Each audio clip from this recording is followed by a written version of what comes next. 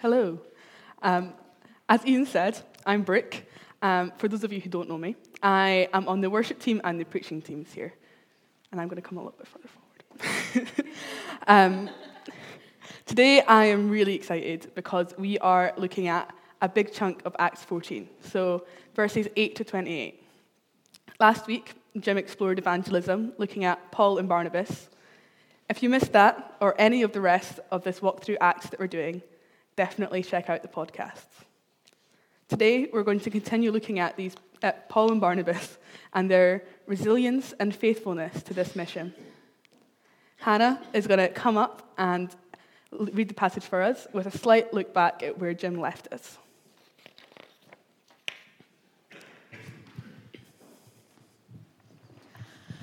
Now at Iconium they entered together into the Jewish synagogue and spoke in such a way that a great number of both Jews and Greeks believed. But the unbelieving Jews stirred up the Gentiles and poisoned their minds against the brothers. So they remained for a long time, speaking boldly for the Lord, who bore witness to the word of his grace, granting signs and wonders to be done by their hands. But the people of the city were divided. Some sided with the Jews and some with the apostles. When an attempt was made by both Gentiles and Jews with their rulers to mistreat them and to stone them, they learned of it and fled to Lystra and Derbe, cities of Lycaonia, and to the surrounding country, and there they continued to preach the gospel. Now at Lystra there was a man sitting who could not use his feet. He was crippled from birth and had never walked. He listened to Paul speaking. And Paul, looking intently at him and seeing that he had faith to be made well, said in a loud voice, "Stand upright on your feet." And he sprang up and began walking. And when the crowd saw what Paul had done, they lifted up their voices, saying in Lycaonian, "The gods have come down to us in the likeness of men." Barnabas they called Zeus, and Paul Hermes, because he was the chief speaker. And the priest of Zeus, whose temple was at the entrance to the city, brought oxen and garlands to the gates and wanted to offer sacrifice with the crowds. But when the apostles Barnabas and Paul heard of it, they tore their garments and rushed out into the crowd, crying out, "Men, why are you doing these things? We also are men of like nature with you, and we bring you good news that you should turn from these vain things to a living God, who made the heaven and the earth and the sea and all that is in them. In past generations, he allowed all the nations to walk in their own ways, yet he did not leave himself without witness. For he did good by giving you rains from heaven and fruitful seasons, satisfying your hearts with food and gladness." Even with these words, they scarcely restrained the people from offering sacrifice to them. But Jews came from Antioch and Iconium, and having persuaded the crowds, they stoned Paul and dragged him out of the city, supposing that he was dead. But when the disciples gathered about him, he rose up and entered the city, and on the next day he went on with Barnabas to Derbe. When they had preached the gospel to that city and had made many disciples, they returned to Lystra and to Iconium and to Antioch, strengthening the souls of the disciples, encouraging them to continue in the faith, and saying that through many tribulations we must enter the kingdom of God. And when they had appointed elders for them in every church, with prayer and fasting, they committed them to the Lord in whom they had believed. Then they passed through Pisidia and came to Pamphylia. And when they had spoken the word in Perga, they went down to Attalia, and from there they sailed to Antioch, where they had been commended to the grace of God for the work that they had fulfilled. And when they arrived and gathered the church together, they declared all that God had done with them, and how he had opened a door of faith to the Gentiles. And they remained no little time with the disciples. Thank you so much. There are a lot of place names in there. I'm very glad I didn't have to read it. So as I was reading this, I don't know about you, but the first thing that struck me was that they just kept going. At my high school, we had this set of things that started with an R that we valued. We'd be rewarded for these things. They're called the 5 R's, very original name. They were resourcefulness, reasoning, reflection, responsibility, and resilience. Now, I'm pretty sure it's safe to say that Paul and Barnabas score pretty well on all of these. But what we see a lot of in this passage is their resilience, their faithfulness to their mission, the fact that they just kept on going. The reason I wanted to jump back a bit to last week's passage is because, for me, this is the first place where this resilience, this faithfulness, stuck out. At the very beginning of the chapter, Paul and Barnabas are preaching in a synagogue, which, as we've seen happen throughout Acts, stirred up mixed responses. Many believed, but many became embittered. I want to zoom in on verses 5 to 7. It says, when an attempt was made by both Gentiles and Jews with their rulers to mistreat them and to stone them, they learned of it and fled to Lystra and Derbe, cities of Lycaonia, and to the surrounding country. And there they continued to preach the gospel. This genuinely blows me away. Here are the exact same people that they're trying to tell the good news of Jesus to, trying to stone them. And what's their response? They carry on. They keep on going. And they keep on preaching, sharing that good news all the more. I'll come back to some of the really cool stuff that happens in between. Spoilers, there's a healing, and God does some really cool stuff. But first, I want to skip ahead to verses 19 to 13, where we again see this staggering resilience. It says, but Jews came from Antioch and Iconium, and having persuaded the crowds, they stoned Paul and dragged him out of the city, supposing he was dead. But when the disciples gathered about him, he rose up and entered the city. And on the next day, he went with Barnabas to Derbe. And when they had preached the gospel to that city and had made many disciples, they returned to Lystra and to Iconium and to Antioch, strengthening the souls of the disciples, encouraging them to continue in the faith, saying that through many tribulations we must enter the kingdom of God. And when they had appointed elders for them in every church, with prayer and fasting, they committed them to the Lord, in whom they had believed. This is similar to earlier on in the passage, except this time Paul is actually stoned, presumed dead. This is not a nice thing to happen. For the crowd to have assumed him dead, he must have been in pretty bad shape. Why was he willing to go through this for the gospel? And even more stunning to me is what he does next. He rose up and went back into the city, went to the surrounding area, and preached the good news.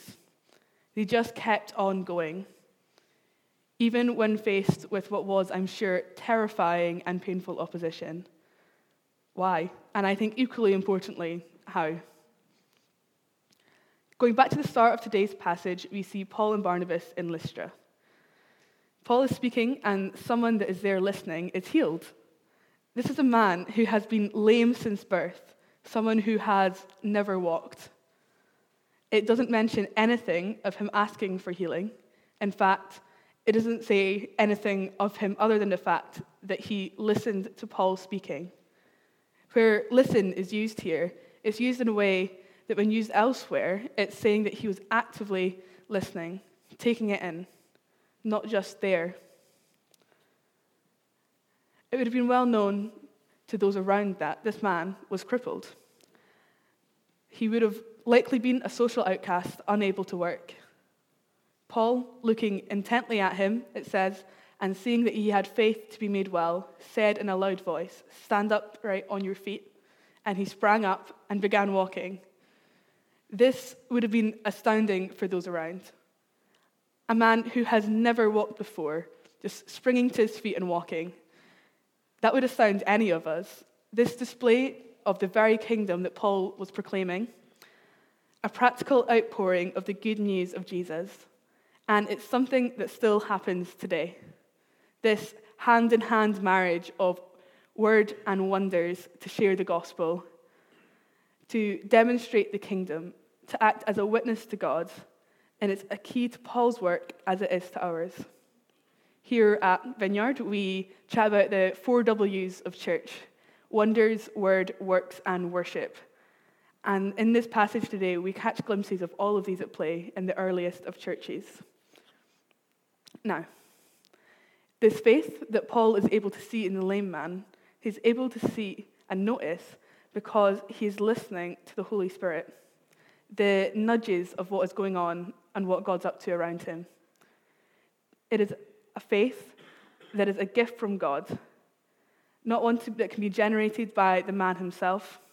When it's used elsewhere, and the kind of faith, the word that is used for faith, tends to mean that he's been persuaded of the truth of God, come to trust God. It's not just that this guy is super hopeful. It's that he has come to believe in this good news of Jesus. And this is what heals him. A miraculous healing. A healing that becomes the center point for Paul and Barnabas' ministry here.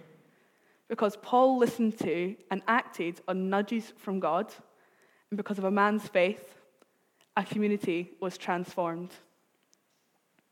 But a lot of what has happened gets lost in communication. They are ministering in an area that is largely Gentile, with no synagogue, with different idols and different languages. This leads to a lot of confusion. Paul and Barnabas are labeled as gods because of the healing that has happened. One of the problems here is that Paul and Barnabas don't realize what is happening, as they were speaking Lycaonian. When they did find out what was happening, they immediately addressed it.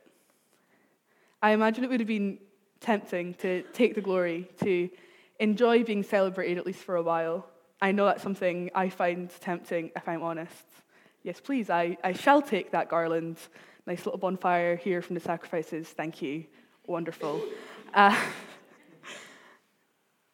It would also probably have been easier for them to give up, to move on when it wasn't going to plan. But they didn't. They just kept on going. They defended truth, they remained faithful to their mission, and they pointed straight to God. He tells them of how good God has been already. They want God to receive the glory and the worship that he's due. What happens next in Paul and Barnabas' ministry is really hard. Paul is stoned. This is just another part in the pattern that's emerged in Acts, one of gospel proclamation and opposition, driving along only to hit another set of red traffic lights at seemingly every turn. Fun fact, the average person spends about 6 months of their lives sitting at a red light waiting for it to go green. And this is, to an extent, what we see happening throughout the New Testament. They constantly face opposition for the gospel work they're doing, and yet it does not stop them. I've been stopped by much less. By someone looking at me funny when I'm telling a story of what God's been up to, by a little bit of pushback, by being too busy to tell my friends about Jesus, and by being afraid of rejection. Paul is utterly rejected by his own people, the Jews, just as Jesus so often was. It's a rejection of God and of the good news, not of Paul, not of me, and not of you. But it's really hard not to take it personally, to put walls up and to not want to try again. I know that's what I do. But what does Paul do? He gets up and he keeps on going. He has unbelievable faith in God and to the mission that he's been given. I really like that it's mentioned here that the disciples, the believers, gathered around Paul and he rose up. God puts us in community. I love knowing that when I take a hit for the gospel, I am surrounded by a family of disciples who have and will gather around me, support me, and probably even offer a hand to help me get back up and on my feet. And I love that this is demonstrated here. Paul is an incredible witness for Jesus, and so are the people in the community around him. This must be real, and it must be really important. Otherwise, I don't know how or why they were able to keep going. Paul knew that he had to share Jesus at any cost. The Jesus that had completely transformed his life. The Jesus who died for the Gentiles and the Jews. The Jesus who he was fully convinced was truly God, which changed everything. What Paul does next is genuinely a little bit crazy to me. He goes straight back into the city he's just been dragged out of, and he preaches the gospel again. This is a man of obedience. After going to the nearby city of Derbe, he returns again to help establish the churches there. We see that in verse 21. When he had preached the gospel to that city and had made many disciples, they returned to Lystra and to Iconium and to Antioch, strengthening the souls of the disciples, encouraging them to continue in the faith, and saying that through many tribulations we must enter the kingdom of God. What this shows us is that Paul's mission was about so much more than just that initial introduction to Jesus. It's not just surface level wingmanning for God, chatting about how great he is, getting the conversation started, and then running away while they have that first awkward conversation. Paul's mission was about building up the church, not just in numbers, but in strength. It was about encouraging them, discipling them, helping them on their journey with God. It's about loving these people long term, just as our mission should be. I know that in the past, what turns out to be the starting line for a future relationship with God of new life, I mistook that for the finish line of evangelism. That a prayer of confession being said was a box I could tick to say that I had done the evangelism thing, and that was where it stopped. And it's so not. In establishing the church here, Paul puts people in place to help lead and facilitate. This is something that he does really carefully and prayerfully. In verse 23, it says, when they had appointed elders for them in every church, with prayer and fasting, they committed them to the Lord in whom they had believed. Prayer and fasting are spiritual disciplines that are both super important and something I know I need to take more seriously. As a church, as Ian has already mentioned, we're having a prayer and fasting starting tonight. Here's a little snippet from the Kingdom Vineyard Facebook that I think really nicely sums up why we're doing this, why fasting is important, as well as what it is. In addition to fasting, just for the sake of the Lord, we're going to continue to press into God regarding the uncertainty of our building. Fasting is a spiritual discipline where we willingly deprive ourselves of something that we have come to rely on so that we might lean all the more upon God. We know from Scripture that dedicated times of fasting together can break down strongholds and see the release of God's promises. Let's get on board with this and push into God together, just as Paul did when setting up those early churches. Paul doesn't ignore the hard stuff. He encourages them to continue on, to keep on going. Faithfulness and resilience are things that are developed through the tough times. It's clear to us that Paul goes through plenty of these, as does the early church here in Lystra, and as do we. I know it's hard, Paul knows it's hard, and you know it's hard, but it's so worth it. The fact that Paul and Barnabas and all these early believers kept going means you and I can stand here today and do the same. They lead by example, as well as by telling us what's going on. Show and tell, if you like. It's the same God that sustains them that sustains us. Sustains us as a church as we look for a new building.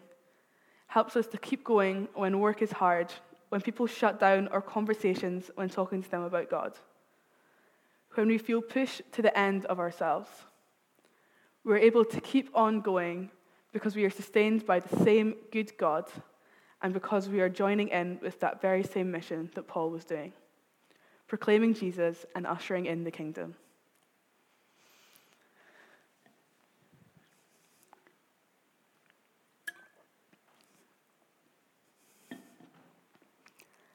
I really love what happens next. It says in verse 27, and when they arrived and gathered the church together, they declared all that God has done with them, and how he had opened a door of faith to the Gentiles. It is a brief stop after a long, hard journey before they go on again in another display of this crazy resilience. They gather together in community and they celebrate what God has done. They rejoice in the God that saved and sent them. This is even more of that strengthening the souls of the disciples, encouraging them to continue in the faith we saw in verse 22. It's also what they did when the Lycaonians misplaced their worship and putting it onto Paul and Barnabas, labeling them as Zeus and Hermes. It's pointing back to God. Paul and Barnabas are unfailingly faithful in their mission and in their worship of God. These things are not separated. They go hand in hand. This glorifying God, this worship, is key to Paul's ministry. And it's a large part of what builds his faith, of what strengthens him to go out again and again when things just keep coming up against him. He is thankful, he points to God, and he rejoices. Wouldn't it be really cool if our first response to coming through a hard time or being in the middle of it was worship? Let's be worshippers like Paul and Barnabas, lovers of truth, resilient evangelists, and good listeners to God. I wondered this morning if God might be wanting to sustain us. If you're feeling like you're at the ends of yourself, like you're surrounded by enemies, rocks in their hands, no way out of it, just as Paul was. Like you're almost dead, like you just can't keep going with the mission, with this Jesus stuff, or with anything. Let us gather around you, and let us come before the God that sustains us. I'd love to invite you up to receive some prayer in just a moment when we have our ministry time, if that's you. Paul doesn't keep going by his own strength, it's by God's, and we are called to do the same. If what's been said here resonates with you, if you want to respond from earlier to anything that's been said or anything that's gone on, if there's anything you want prayer for, I'd love to encourage you to come up as the band starts playing. Why don't you stand and I'll pray.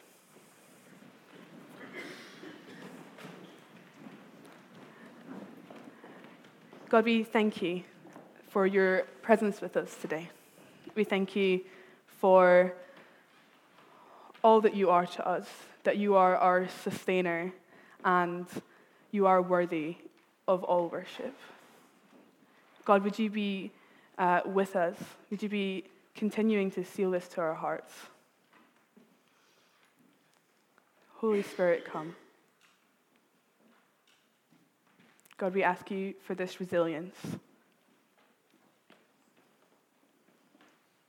Help us to be faithful, God. Amen.